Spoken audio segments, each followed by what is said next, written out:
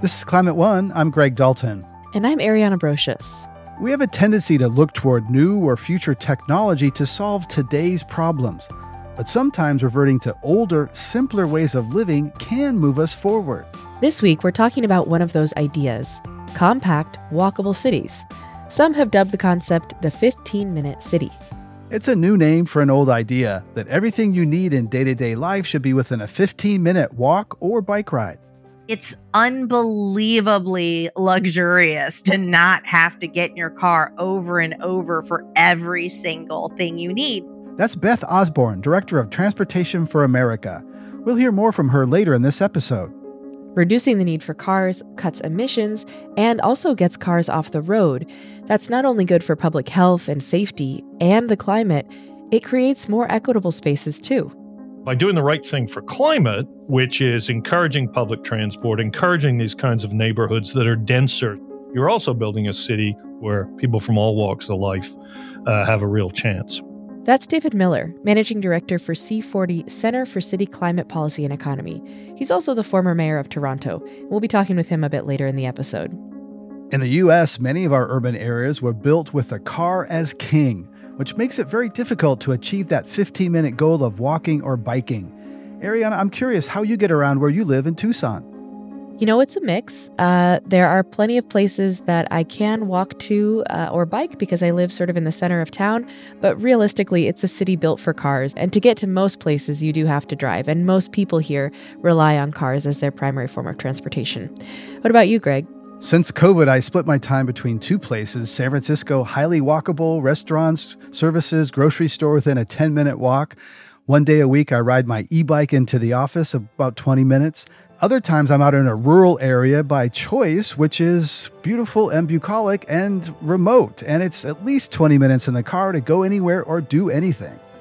That car dependence is really common, and yet this desire for more walkable, bike-friendly cities is also really common. More than half of Americans surveyed by YouGov want a 15-minute city.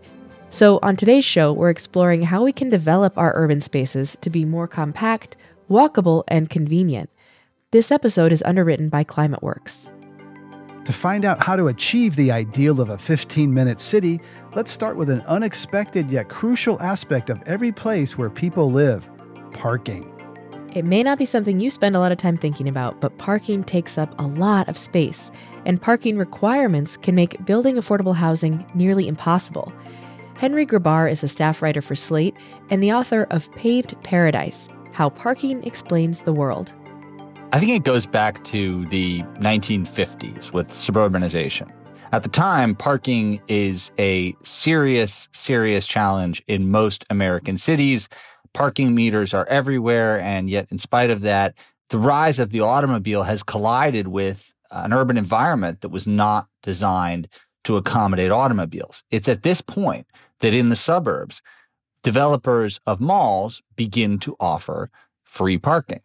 Now, this at the time is sort of revelatory, not just because the parking is free, but also because it's ample, it's plentiful, right? I mean, we're talking about land uses where sometimes half the parcel is just used for parking. That kind of thing would never be feasible or affordable at the center of Detroit, Chicago, Los Angeles at that time. So these malls take off and cities freak out, and they decide that free parking, if it's going to be offered in the suburbs, needs to be their standard as well to be able to keep up. And so cities start ripping out their parking meters at the behest of local merchants. And before you know it, it becomes pretty much the standard everywhere in the country that parking ought to be free. And what effect does that have on emissions? Free parking is one of the greatest subsidies towards driving. Parking may be free to you, the user, when you arrive in your car, but it's not free to build, right? I mean, it costs tens of thousands of dollars to build structured parking. Surface parking costs $5,000 per space. So the amount of subsidy that's embedded in all that free parking that's distributed to drivers as a hidden inducement to continue driving and to continue burning fossil fuels is enormous. We're talking about hundreds of billions of dollars of incentives to keep driving. Now, as you know, transportation is the country's largest source of greenhouse gas emissions. And so to the extent that free parking is a massive subsidy for driving, it's a huge contributor to climate change. And climate change is only a part of the externalities of driving as it concerns the environment, right? I mean, there's also local particulate pollution like PM 2.5 and PM 10. And then there's car crashes, obviously, and the tens of thousands of Americans who are killed or injured by automobiles every year.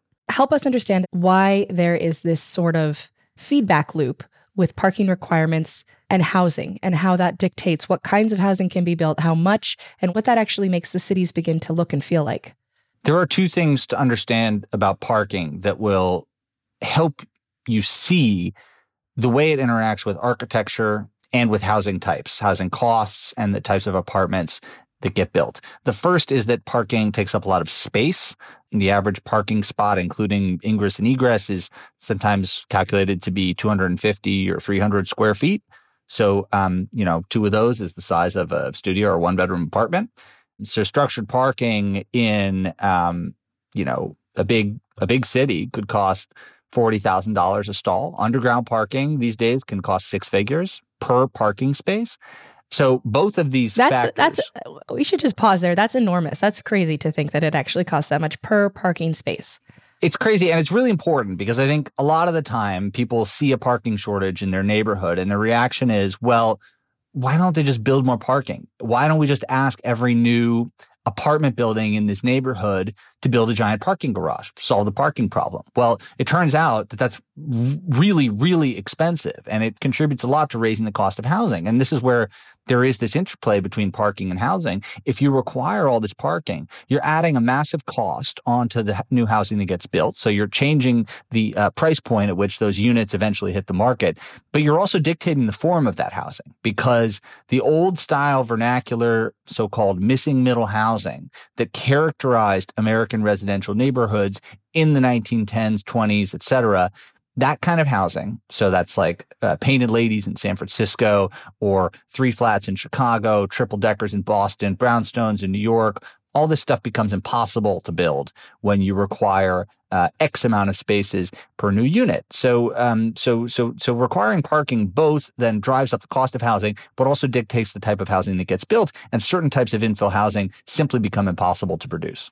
And that also, of course, as you're saying, affects affordability, which means the diversity of the neighborhood in many cases, because lower income or marginalized communities just simply cannot afford to be in some of these neighborhoods anymore. Yeah, that's right. One of the things that happens is that the type of housing that gets produced skews towards the high end, because if you're requiring parking with every unit, you're just adding on a big fixed cost right at the start of the project. And if you're in charge of that development, all of a sudden you've just built in a pretty expensive amenity. So you're already aiming at a kind of higher segment of the market than you would be if you were free to choose what you wanted to build. It does tend to happen that housing without parking included is a kind of natural occurring source of affordable housing, to the extent that it gives tenants the option to find parking themselves if they so choose. And I think that's a beneficial situation. I mean, until 10 years ago, it was virtually impossible to move into a newly built place in an American city where you had the option of not having a parking space included with your unit. We were basically forcing every single residential tenant or home buyer in the United States that they had to have a parking space. So just think about the effect on driving that creates. I mean, it is just a massive down payment towards owning a car. And cars by themselves are expensive to own and maintain, so that's another cost. In big cities in particular, you say that we've done parking backwards, where curbside parking is often free and garages are very expensive. Why shouldn't it be that way? Well, curbside parking is everybody's first choice, right? I mean, the curb is this immensely valuable point of access where you're both, this is kind of basic, but you're both adjacent to the road, right? So it's really easy to get to, but you're also adjacent to the sidewalk and to the stores and the restaurants and the bars and all the things that you came to the city to do in the first place. Now, curbside parking is also often very, very cheap, if not free. If it's metered, it might cost $1 or $1.50 an hour. Whereas a garage might cost, $10, $12 an hour, and sometimes more in big cities. Now, one of the results of that is that any driver who's driving downtown is not only incentivized to look first for curbside parking because that's the preferable choice, but also because it's the cheaper choice. And that should be backwards, because what happens when every driver coming into town is financially incentivized to look for curbside parking is you get a huge amount of congestion from people circling the block looking for these hard to find parking spaces. Now, if you were to raise the price of curbside parking and lower the price of garage parking, then those prices would more accurately align with people's preferences for where they want to park. And people who are driving in, who are more cost-conscious, budget consumers of parking spaces would head straight for the garage without even looking for curbside parking. And those who prioritize access, who have a busy appointment to get to, or just absolutely need to be someplace at a certain time, would head straight for the curb. And at the proper price, they would be able to find a spot the moment they arrived. How does all of this parking affect public transportation, both the availability of it, where it can be built, and the use of it by people who live in cities? Free parking is an absolute public transit killer. It is one of the number one determinants of whether people will drive. And everywhere we look at public transit ridership statistics, whether people have free parking on one or the other end of their trip is a major determinant of whether they're going to use that transit system. So if you provide transit, but you also provide free parking, you are dooming that transit system to fail. Now, there's another thing that happens, which is that free parking and parking generally takes up a lot of space in the urban environment. And so the more parking you provide, the less walkable the neighborhood becomes, the lower the density of amenities, the lower density of people, and therefore the less useful public transit becomes. And I think we've all experienced that as well, where you look at some destination and it turns out to be out in some suburban strip mall, and maybe you could get within 300 meters arriving by public transit, but then you'd have to walk through a sea of parking lots to get there. So there's at least two ways in which the provision of parking really works at counter purposes to having a vibrant and well-used public transit system. I think there are cases in cities where there are policy decisions to be taken that are win-win for everybody. But in terms of making public transit work, you really need to crack down on the amount of free parking that's available as an alternative. So I'm curious, you're based in Paris at the moment, and I'm wondering if that offers you a chance to do a comparison here where, is this obsession with parking a U.S. phenomenon? Do you see it handled differently in an old established city like Paris? I think French people and Europeans in general are just as obsessed with parking as Americans are. When you walk around Paris, one of the first things that you notice as a stranger is that every single sidewalk is lined about every 8 feet with a 3.5 foot tall iron bar. And you think, well, what are these things? And it turns out those are designed to stop people from parking on the sidewalks, because if they weren't there, and presumably at one point they weren't, people would just park on absolutely every available square inch of space. And in fact, that was once the way people parked in Paris too. Most of these sort of iconic public spaces in Paris, Invalides, the Place Vendôme, the plaza in front of Notre Dame, all these spaces were once parking lots. Now they are beloved public spaces, and the parking has been moved underground. So I don't think that Europeans are have some innate resistance to car culture. I think they like driving just as much as Americans do. It's just that they are presented with a lot more options. And that's not just about the quality of the public transit, which admittedly is higher than it is in most American cities, but it's also about the fact that the neighborhoods are just designed to make it safe and easy to walk or bike. And that is irrespective of the question of whether people own cars or whether there even exists public transit. It's just a question of local level neighborhood design. And that, I think, is a lesson that's very applicable to American cities and even some American suburbs. If we're taking stock of what cities are doing now, we mentioned parking requirements. Where are we in this moment in terms of how that's being handled at city levels in the U.S.? Are you seeing momentum toward a different kind of building a different kind of civic life and getting rid of some of this parking? One of the most basic reforms has been to get rid of the laws that tell developers how much parking they must build with every single apartment building, tennis court, funeral home, whatever it is. That is a very basic step, but it's a very necessary step, because what those laws have produced over their 60-plus year existence is both a cost, an inflationary cost spiral with everything that gets built, because parking costs a lot, but also a deterioration of the urban environment to create a lot of parking, which study after study has shown very rarely gets used to its full capacity. So, and that's because the laws intentionally err on the side of creating too much parking to avoid any chance of a parking shortage. So undoing those laws is something that's happening right now. You know, there's this organization called the Parking Reform Network that is working on this exact thing.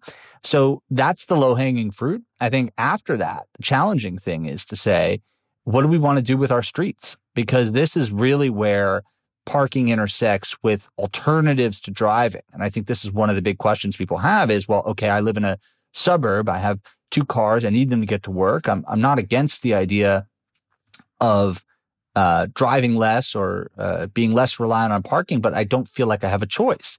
And this is where cities need to step up and say, we're going to redo these roads to make people feel comfortable, to make them feel safe, riding an electrical bike, riding in a golf cart, walking, right? I mean, something as basic as walking. Parking policy is a major impediment towards creating safe sidewalks, safe intersections, all this stuff. And just jumping back to this idea of paying for parking for a second, I think one thing that you write about in the book is that there's this sort of irony that cities make more in parking violations than they do in actually charging for like metered parking. So what happens with all that money? How could that money be used to actually improve, you know, the design of cities' streets to facilitate more walking and biking and public transit?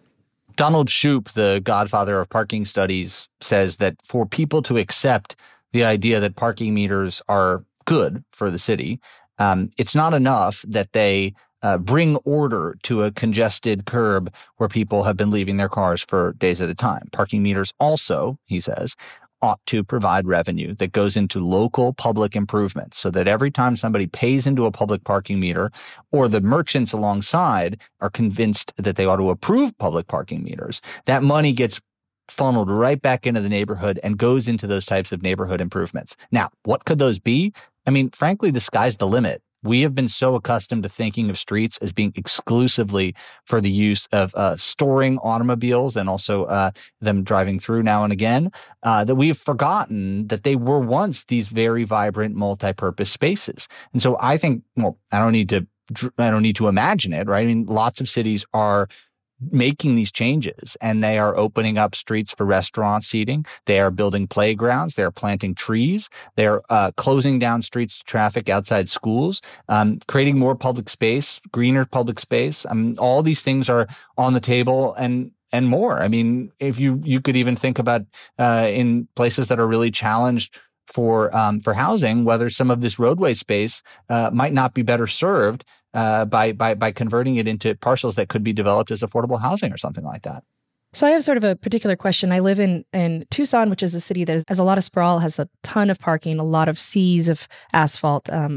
And there's one in particular that I see sometimes that I go, there's a big chain of big box stores, and there's a section of this parking lot that I swear never gets used. I mean, I think it's probably, there's just never enough traffic in this strip of commerce to require it.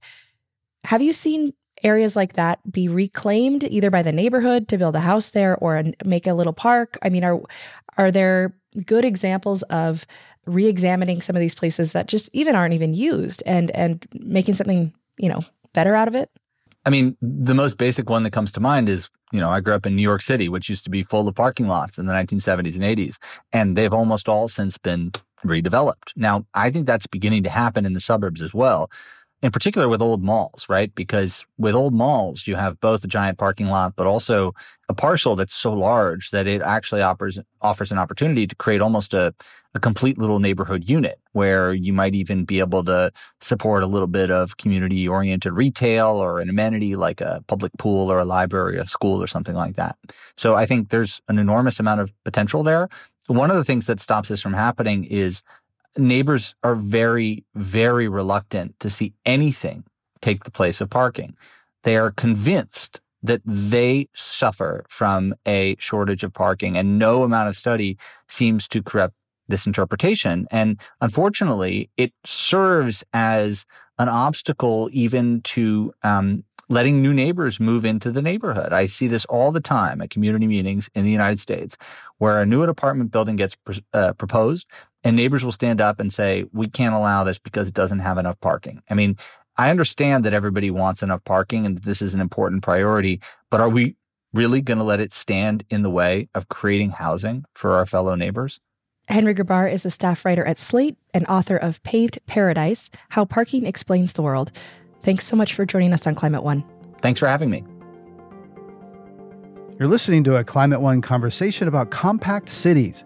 If you missed a previous episode or want to hear more of Climate One's empowering conversations, subscribe to our podcast wherever you get your pods. Please help us get people talking more about climate and compact cities and everything else by giving us a rating or review. You can do it right now on your device. You can also help by sending a link to this episode to a friend. On our new website, you can create and share playlists focused on topics including women, food, water, just about everything. Coming up, how might we rein in urban sprawl and redevelop neighborhoods to be more compact? We're the nation that reversed rivers. The notion that we can't take down a highway and figure out a way to redesign that community is silly. That's up next.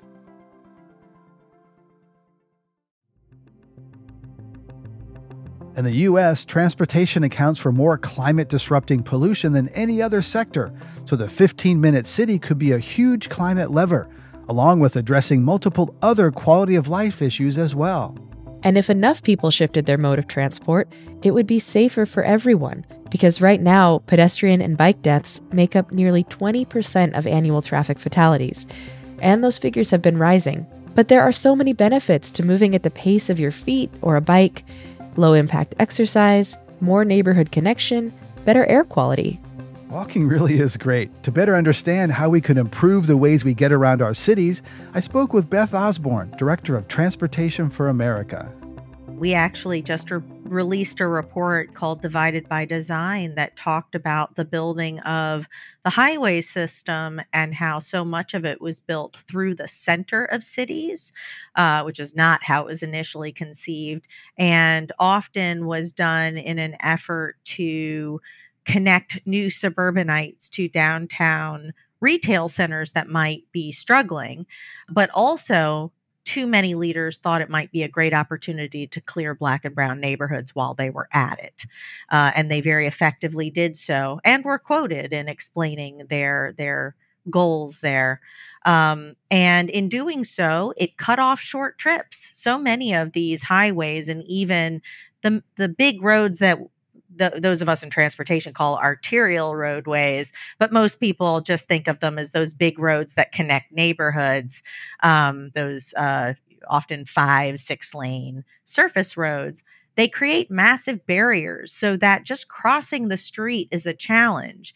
And we cut off the ability to simply cross the street in order to get people from outside your community through your community to some other community as fast as possible, so that the transportation infrastructure is not facilitating movement for you in your neighborhood, but for someone else to get somewhere else. Not great for your neighborhood's economy if you have a local business strip, but your neighborhood is not what's being valued. It's always someone someplace else going someplace else. The place is unfortunately never the priority in the way we approach transportation. And as a result, even what should be a short trip, a block across that big highway or roadway, is a huge trip to go out of the way to find a safe place to cross, if there's a place to cross at all.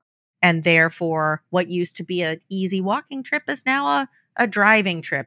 Well, that report, Divided by Design, was quite powerful, and particularly looking at the visualization of how I-20 really paved over neighborhoods and greenbelts. There's a call recently to take down I-45. There's Adam Paul Susanek, architectural designer and the founder of Segregation by Design, wrote a piece in the New York Times saying, Mr. Biden, tear down this highway, speaking of I-45, which separates Black and white and Hispanic communities. So we're taking down dams in this country that are at the end of their useful life. We built these freeways through cities. Can they come down? Is that too far-fetched of an idea? Well, we're the nation that reversed rivers. The notion that we can't take down a highway and figure out a way to redesign that community is silly. Of course, we can do anything we want. Unfortunately, we've often used our skill and our engineering know-how to do things that aren't so great, as opposed to figuring out clever ways to repair damage we've done in the past. we are in a point of incredible change right now post-COVID. People are changing their work habits. They're changing their travel habits. And we should take advantage of that to think about whether or not we still need what people thought was a great idea back in the 1940s, 50s, 60s, 70s. In many cases, turned out to be pretty damaging, and maybe revision how we want that community to work. Do we want it to be available to move people in trucks through the city, or to generate jobs and housing and taxes and an economy? And that's the trade-off when you cover a vast landscape with interchanges and highway, is that land is not available to create a robust economy. Right. And there's some talk of taking down an elevated highway in San Francisco, and all of the tax revenue the city would get if there were buildings on rather than highways, which cost money rather than generate money if there were, shops and restaurants paying property tax. Your report also mentions that there are 28 million Americans that do not have access to a car. These are not just people in urban areas. Majority of counties with zero-car households are in rural areas. What does that tell us about changes we need to the transit systems? I think a lot of what we need to do is check some of our assumptions at the door. The notion that it's only urbanites that need alternatives is really dismissive of the rural population. Unfortunately, I think a lot of people who consider themselves to be rural champions know very little about rural areas and don't think very hard about those rural towns and those places that have often been abandoned by the very policies put in place supposedly to benefit them. And I also think it's an undercounting of those who desperately need alternatives to the car. You don't have to be a household without a car to not have access to a car. If you're a family of 5 and you have one car, you need alternatives. You don't have what some people fortunately have. They might have a parent in the household that can chauffeur the kids all around the region all day long and don't have a job to go to or something like that. But most people don't have that. And most families of 4 or 5 don't have 4 or 5 cars. So we need alternatives for car light households, and for maybe households that want to go car light because, like mine, who had 4 cars for a family of 5, maybe would like to translate that money into savings for college as opposed to the cost of maintaining all those vehicles just to address your everyday needs. Now, in terms of transit, one of the big mistakes we've made with transit since the beginning of the transit program is that we viewed it as a benefit to the driver. The goal was to take people off the highways during the white-collar commute. Get people out of my way. You take a bus so I can drive freely. Thank you. Exactly. That's how we justified it, because the notion that the Fed should be involved in transit has always been harder to sell than the Fed's involved in building out the roads and the highways. And the work trip was only 20% of trips before COVID. Those other 80% of trips are really what turns a no-car household into a household that needs to have 1, 2, 3, 4, 5 cars. Because it's those trips to everything else that aren't served by transit that could be walkable or bikeable, except for the roadways are so disconnected and busy and fast that they're too scary or too hard to walk on. And so, you might be able to get to work on the bus, but you can't then pick your kid up from school and go to the grocery and run past the shoe store because your kid unexpectedly grew out of their size 6 shoes and are suddenly a size 8, like my son just went through. And those are the things not served by transit. Post-COVID, we have even fewer people making the commute into work during rush hour, which is the traffic congestion we use to justify most of our highway building. And it might be time to reconsider whether we need all those capacities on those highways if fewer people are going to be using it during the busiest time, or it's not going to be that busy a time, but also how to get transit to serve all of those other trips, those more local neighborhood trips. I think about, like I said, we build our roadways to get people from someplace else through your neighborhood to someplace else. Our transit operates the same way. It's all about that longer distance commute and not just making it easy to hop on that bus that just comes around regularly and goes through all the retail areas in your neighborhood. So it's easy to go to the grocery for that quick trip and not a big event to do that, or a dangerous trip, or one you need to bum a ride off of a friend. The bipartisan infrastructure law could have been an opportunity to reset the agenda, but still billions went to highways, 39 billion tagged for public transit, and 110 billion highways, roads, and bridges. How's that going to play out? And how's that going to affect compact, walkable cities? Yeah, it's a really good question. And if you look at the safety record of roadways, it tends to be those state-owned arterial roadways where the most fatalities occur. Those are the ones where you combine high speed with lots of points of conflict. All those parked cars on the side of the road, everyone is a point of conflict. Every crossing, every entrance to a business, a driveway, a parking lot, every crossroad is a point of conflict. And we're zipping people through these communities at 40, 45, 50, 55 miles per hour. And then we don't have any idea why they're dangerous. Back in the 1950s, we built the highways because we knew you would never put people through surface streets at 55 miles per hour. That would be unsafe and crazy. You build a separated system for that. That's how you make high speed safe. In your cities, in your towns, in your villages, you have slow traffic because it's supposed to be locally serving.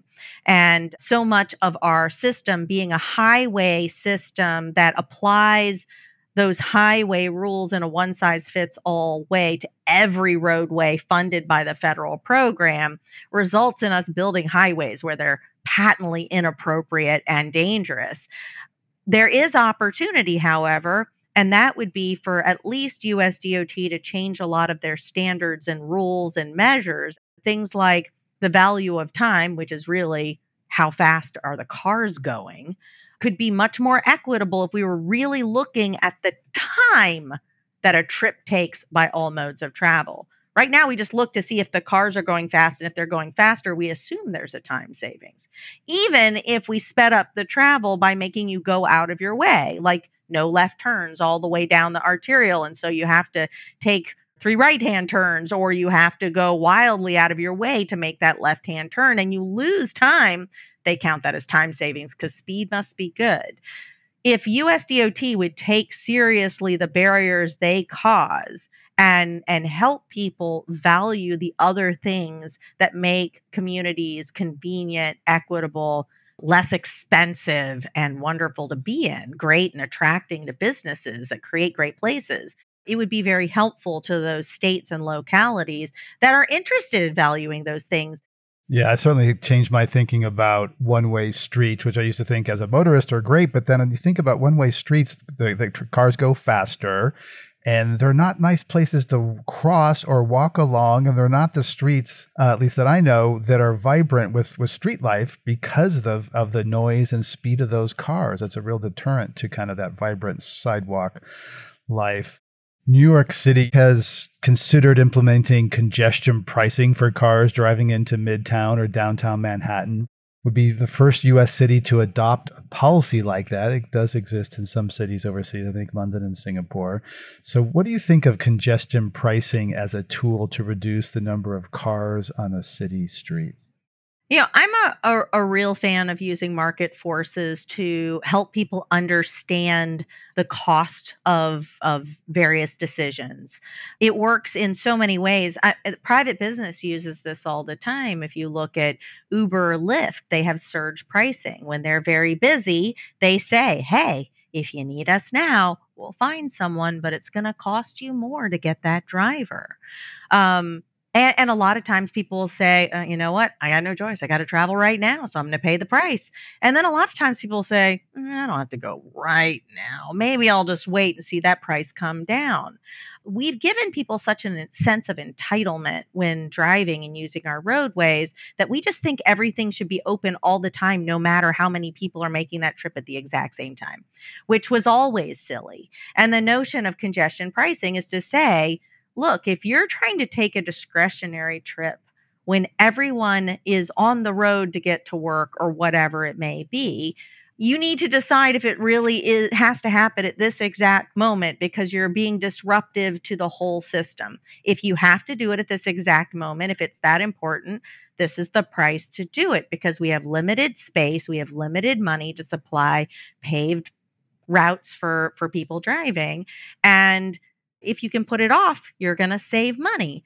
That's a great way to shepherd the taxpayer dollars to help people say, oh, if I just make that trip at a different time of day, it costs less to the whole system, which means my tax dollars don't have to go to constantly expand that system, trying to accommodate infinite trips. So that's a market approach. Another approach is more of a regulatory approach. New York has talked about taking 25% of the streets and making them car-free by 2025. What do you think of that, and what transit changes would need to be made? What I'd love to see in transportation in particular is a much more experimental approach. My organization works with states and localities in doing kind of pop-up demonstrations and trying things out to see what happens. It's useful because you're not going from 10 years of conversation to hundreds of millions of dollars in expenditures. That's scary. That's intimidating. It instead is saying, let's do something temporary and see what it's like and invite people to experience and tell us what they like and what they don't like. It's much more useful for the public to engage in because unless you're a total transportation nerd, looking at an engineering sketch is not terribly accessible to most people. And even if you are an engineering nerd, we just talked about how much more visceral and impactful it was to look at animations and visual examples, real interactive examples of what an investment might mean for the community as opposed to a static picture or sketch. So we do with cities, we're working with 4 states right now, Connecticut, California, Tennessee, and Alaska, and they do pop-up demonstration projects to slow traffic in areas where there's a lot of pedestrian activity and there's been some danger. And they're able to learn how different designs that they might not have tried in that context before might make that more visible to the driver so they know where to look out for people and safer for the pedestrian. And then they can take that information and bring it into their programs and make these easier to do going forward.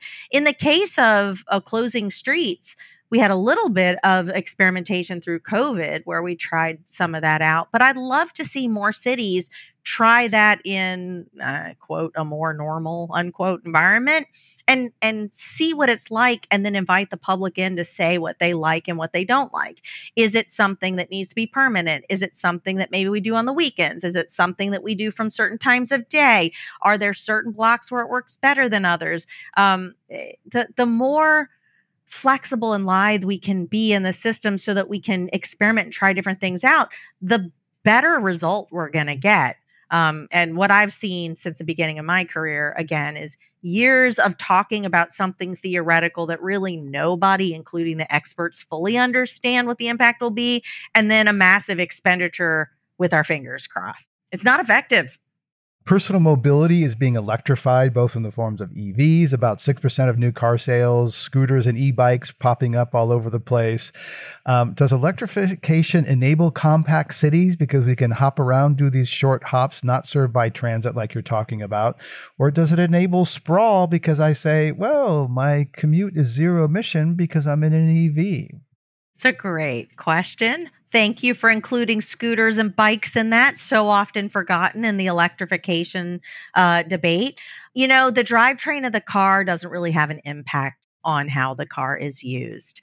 We keep looking for a technology that will get us out of making real decisions, and it doesn't exist. An electric car can be utilized in a very efficient system, and it will be utilized in various efficient systems in many of our downtowns, in many European and Asian cities, and it will be utilized in extraordinarily inefficient systems as well.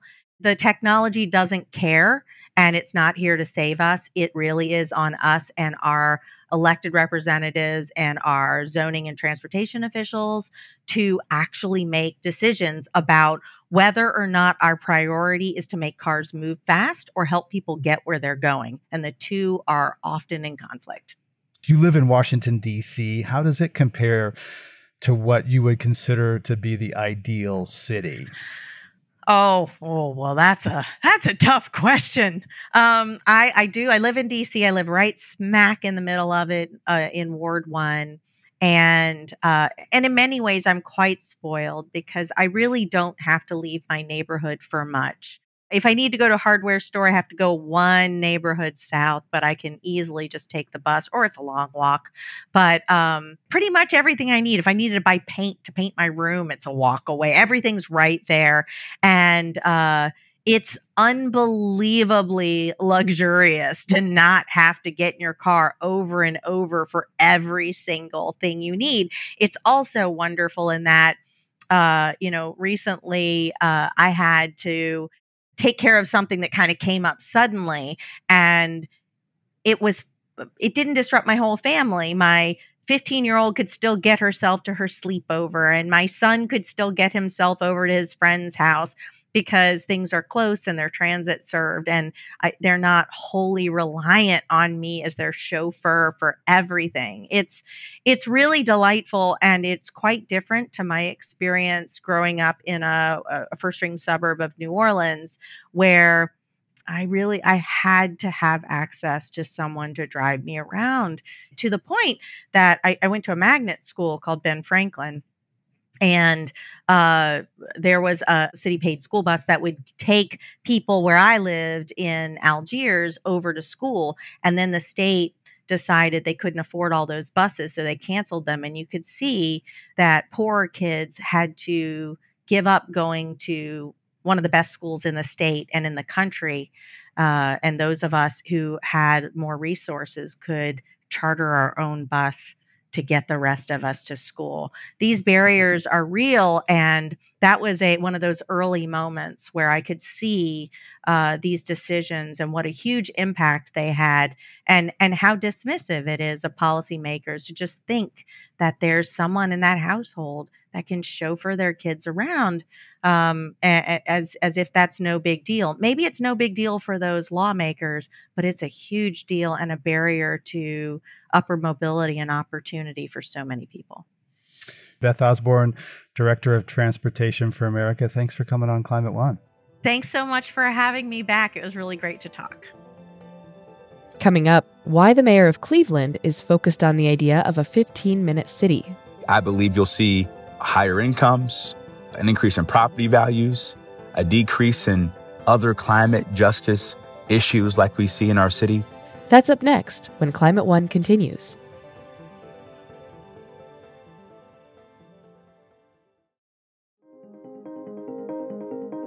Cleveland Mayor Justin Bibb made headlines when he talked about his desire to make Cleveland a 15-minute city in his very first State of the City address. We're also working towards being the first city in North America to implement a 15-minute city planning framework. People, not developers, but people are at the center of urban revitalization. I asked Mayor Bibb why a walkable, compact city is so important to him personally. First and foremost, I would say my own lived experience growing up in the city. I grew up in the southeast side in the Mount Pleasant, Union Miles neighborhood of Cleveland. And I remember as a kid, everything I wanted was a walk or a 10 to 15 minute bike ride from my house. Everything from my barbershop to the local grocery store to church to Dove Park, where I played basketball as a kid. And when I saw our city and the nation undergo the pandemic, I saw again firsthand the inequities in our city when it came to that kind of quality of life as it relates to the well-being of our residents. During the pandemic, you saw many people who lived in really high-quality neighborhoods had a park they could go to that was well-lit or well-programmed, maybe had a grocery store they can go to that sold fresh fruits and vegetables. And so really coming out of the pandemic, giving all the great assets we have in Cleveland, as mayor, I really wanted to make it my North Star to say every resident from east side to west side to downtown should have the same high quality amenities, all within a 15-minute walk or a 15-minute drive or a 15-minute bike ride within their home. And that's been our goal since I took office last year. So tell us about your plan to actually implement this goal and how you plan to go about it. Well, we've hit the ground running doing a couple of things. Number one, last year, through the support of City Council, we passed our complete Green Streets Ordinance to really allow us to make sure that every development in our city on a go-forward basis prioritizes green infrastructure, everything from more bike lanes to having a more robust tree canopy to making sure that we're prioritizing people over cars in terms of walkability and how we plan and design critical infrastructure projects. Secondly, we've made it a mandate now for key high transit corridor zones in our city to have on-demand TOD, transit-oriented development policies. So really incentivizing our developers to say, instead of having parking minimums, let's eliminate those and prioritizes more bike lanes, more bikes, bus passes for residents, all those things. And then we're also changing our zoning code. We're a historic legacy American city, and we really want to use our zoning code policy to greater incentivize us being a 15-minute city long term. So help us understand the implications for equity and social justice with these changes that you're hoping to implement. Well, it's so important. Right now, nearly half of the city's entire population lives within a 5-minute walk of high-frequency transit. Over 70% of the city's non-white Latinx population live within a 5-minute walk. But the key challenge right now, for example, one part of our city in the Lee Harbor neighborhood, we did a 15-minute city index analysis, really analyzing every part of our city. And what we found that in the Lee Harbor neighborhood, while it is our highest part of the city that's considered a 15-minute city, the quality of those amenities aren't where they need to be. And so we want to make sure we're prioritizing the same high quality amenities that we see in more wealthier parts of our city that we currently don't see in working class, underserved communities of color. And if you do that, I believe you'll see higher incomes, an increase in property values, a decrease in other climate justice issues like we see in our city. Cleveland has one of the highest rates of asthma in the country, some of the worst air quality in the country. And we have to be more aggressive in our zoning and planning and development policies to really change that paradigm long term. Yeah. So this all sounds great. What are some of the hurdles that you see?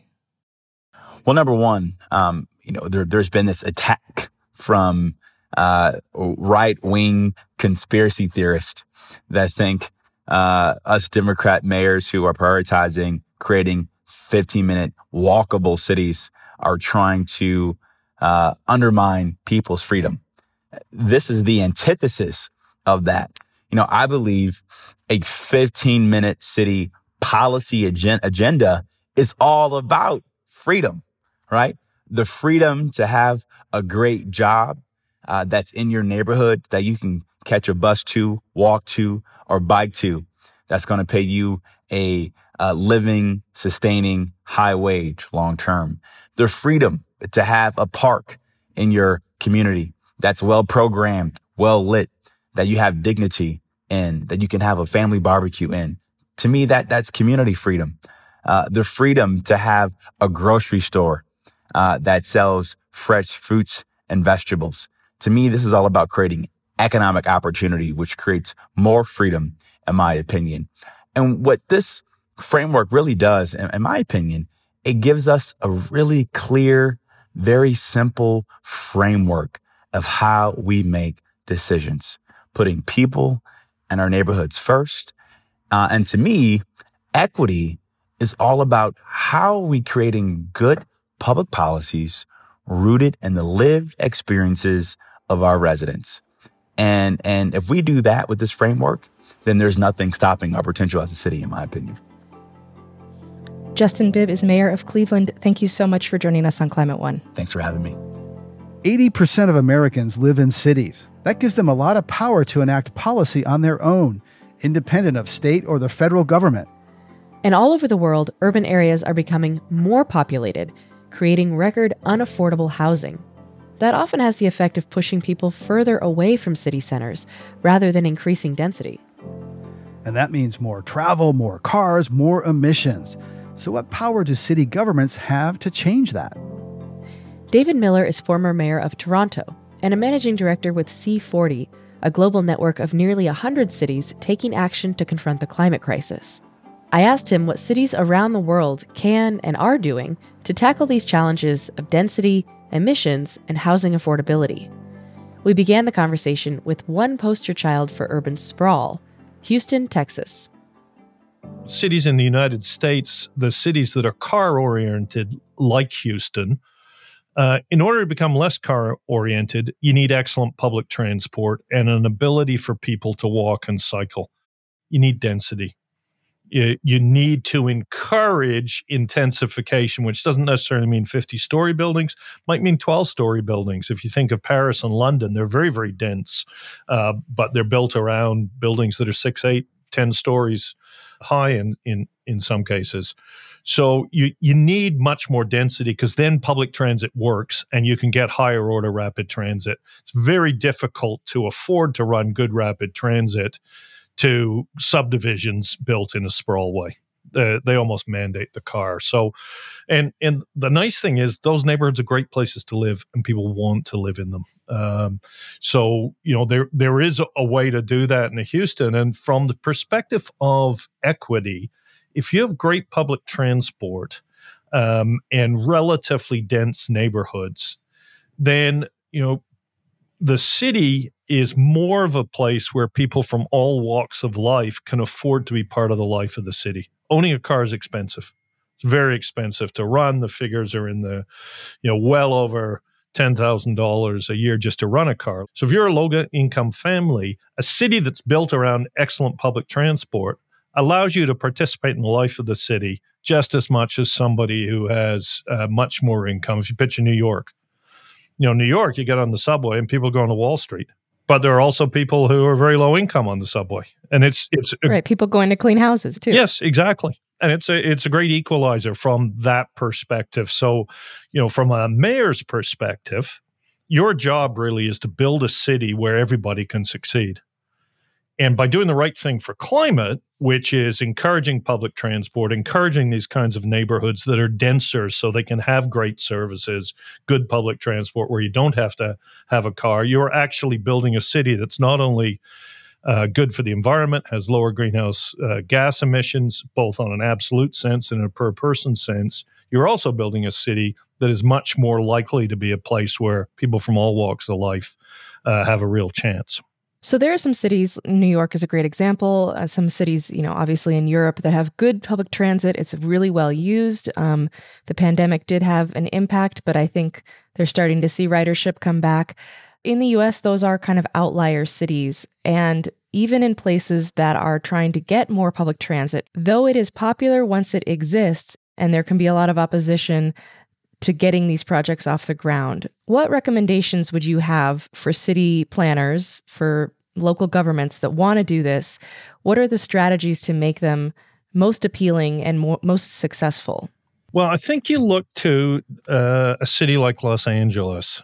We have kind of an image of Los Angeles, which is a bit out of date, but it's one that everybody drives and it's full of smog.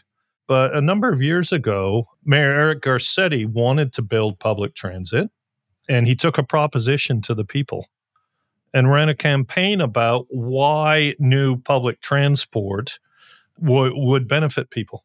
And people voted overwhelmingly for a tax increase dedicated to building new rapid transit, some of which is now built and open. And I think his approach of engaging people directly on the issue, being clear about the benefits, and then using the money pretty quickly to get something built so people can actually see it's real. I think people get cynical sometimes because They hear promises and discussion and, this subway, this LRT, this fast train, and nothing ever happens. So it's really important, A, to make your case to the people. And there's a pretty powerful case to be made. And because that case is also about jobs. As you densify a city, you're creating all sorts of jobs, and therefore about people's prosperity. Make that case to the people, and then make sure your first project gets done and open. Ideally on time, on budget, of course. But the key is to show people it works, and then they'll demand more of it. Because once they start to see it and take it, they realize how great it is. Which cities around the world are leading in climate action, and what are they doing right? Well, there's a variety. So Shenzhen, China, superb on electric vehicles. And, they were well ahead of the curve. And one of the things they've done right is they're using it as kind of an industrial strategy. They're creating jobs and economic opportunity for thousands of people by being the center, really, of manufacturing of electric buses. London, England, it looked at its issues. And one of the issues London has is terrible air quality, which really impacts children in particular in low-income neighborhoods and very high rates of childhood asthma. So under the leadership of Mayor Sadiq Khan, London has had a really significant program of trying to address the sources of those emissions, which are mostly from vehicles. And so they've put in place a ultra-low emission zone, which basically if you drive a vehicle that pollutes a lot, you pay a big fee to drive in London. And if you have one that's clean, you don't. And they've used a lot of the money to make the public transit system better. And they've got a great public transit system as it is, but they've used the money to buy new buses and electric buses and so forth. So really virtuous. New York City has been a leader, particularly under Mayor Michael Bloomberg and Mayor Bill de Blasio. And, they both addressed buildings. Local Law 97, which Mayor de Blasio brought in, is requiring commercial buildings to halve their emissions by 2030, existing buildings. Really powerful. He also led the divestment movement, and New York and London, England were really the first big institutions to divest their pension funds from fossil fuels. And it's empowered others, universities, others, to actually figure out how to do it in a way that protects trustees' fiduciary duties. And then finally, I do have to look to Toronto. Our achievement, coupled with the provincial government closing a coal-fired power plant, but our achievement in lowering emissions 33% over a 1990 baseline is really powerful evidence that you can do the right thing for climate, build a better place to live, and be economically successful and create jobs. One thing we haven't really discussed is housing. Increased density for housing can solve a lot of climate woes. It can also do a lot to equalize neighborhoods and make them more diverse economically and socioeconomically. But there is a lot of pushback in a lot of major U.S. cities against densifying certain parts of cities. And you can give innumerable examples of where this has happened. How do you see us overcoming those challenges where people are, in love with the single-family home idea, even though that can be quite exclusionary and has historically been exclusionary? Well, I've personally never been afraid of density. I'm an immigrant to Canada. My mom and I came when I was just turning 9, and we lived in apartments. And I was the cool kid because we had a pool, an apartment pool. So in the summer, everybody wanted to come hang with David Miller. But so I tend to be a bit of an outlier on this, but I think the art to it is to engage people in the bigger conversation about the kind of city you want to live in. And there's a moment now where that can be seized because people are worried about the cost of housing. They're worried about whether their children are going to be able to afford to live in the same city. And so now is a moment where you engage people in that conversation. And it doesn't mean that every neighborhood has to have 50-story buildings. But if you follow the philosophy that we tried to do in Toronto, which is say, we're going to bring density where there is higher order rapid transit, or there will be. I think there's a way to have that conversation with people And I think it's very possible to win the hearts of enough people that you win those battles. You won't win everyone, but if you win enough of them, you can have cities that not only fit in this idea of neighborhoods that are interesting to live in with lots of amenities because you can afford them, built around rapid transit. And you can also, if you're smart in the way you oversee the development, really address the affordability issues. And that's something people really want. The big successful cities like New York, like Chicago, like Seattle, like Toronto, like London, like Paris, I think like Buenos Aires, like the Chinese cities, like Sao Paulo, to live in the core is becoming unaffordable for most. And if you can demonstrate to people that if they come along with you, you'll be able, far more people, including their families, can live in the core of the city and take advantage of all the wonderful amenities, you can bring them with you. There's an art to it. It's hard. There are battles. There's no question. But I've seen them won, including in my city. David Miller is former mayor of Toronto and managing director of C40 Center for City Climate Policy and Economy. David, thank you so much for joining us on Climate One. Thanks very much for having me. You got a wonderful podcast, and please keep up the great work. On this Climate One, we've been talking about the 15-minute city. This episode was supported by ClimateWorks. We'd love to hear what you think about this concept and how it could be implemented where you live. Leave us a comment on LinkedIn or send us an email, greg@climateone.org. Climate One's empowering conversations connect all aspects of the climate emergency. To hear more, subscribe wherever you get your pods. Talking about climate can be hard, difficult, exciting, and interesting, and it's critical to address the transitions we need to make in all parts of society. Please help us get people talking more about climate by giving us a rating or review. You can do it right now on your device. You can also help by sending a link to this episode to a friend. Brad Marshland is our senior producer. Our managing director is Jenny Park. Ariana Brocious is co-host, editor, and producer. Austin Colon is producer and editor. Megan Basilia is our production manager. Wincy Shade is our development manager. Ben Testani is our communications manager. Our theme music was composed by George Young. Gloria Duffy is CEO of the Commonwealth Club of California, the nonprofit and nonpartisan forum where our program originates. I'm Greg Dalton.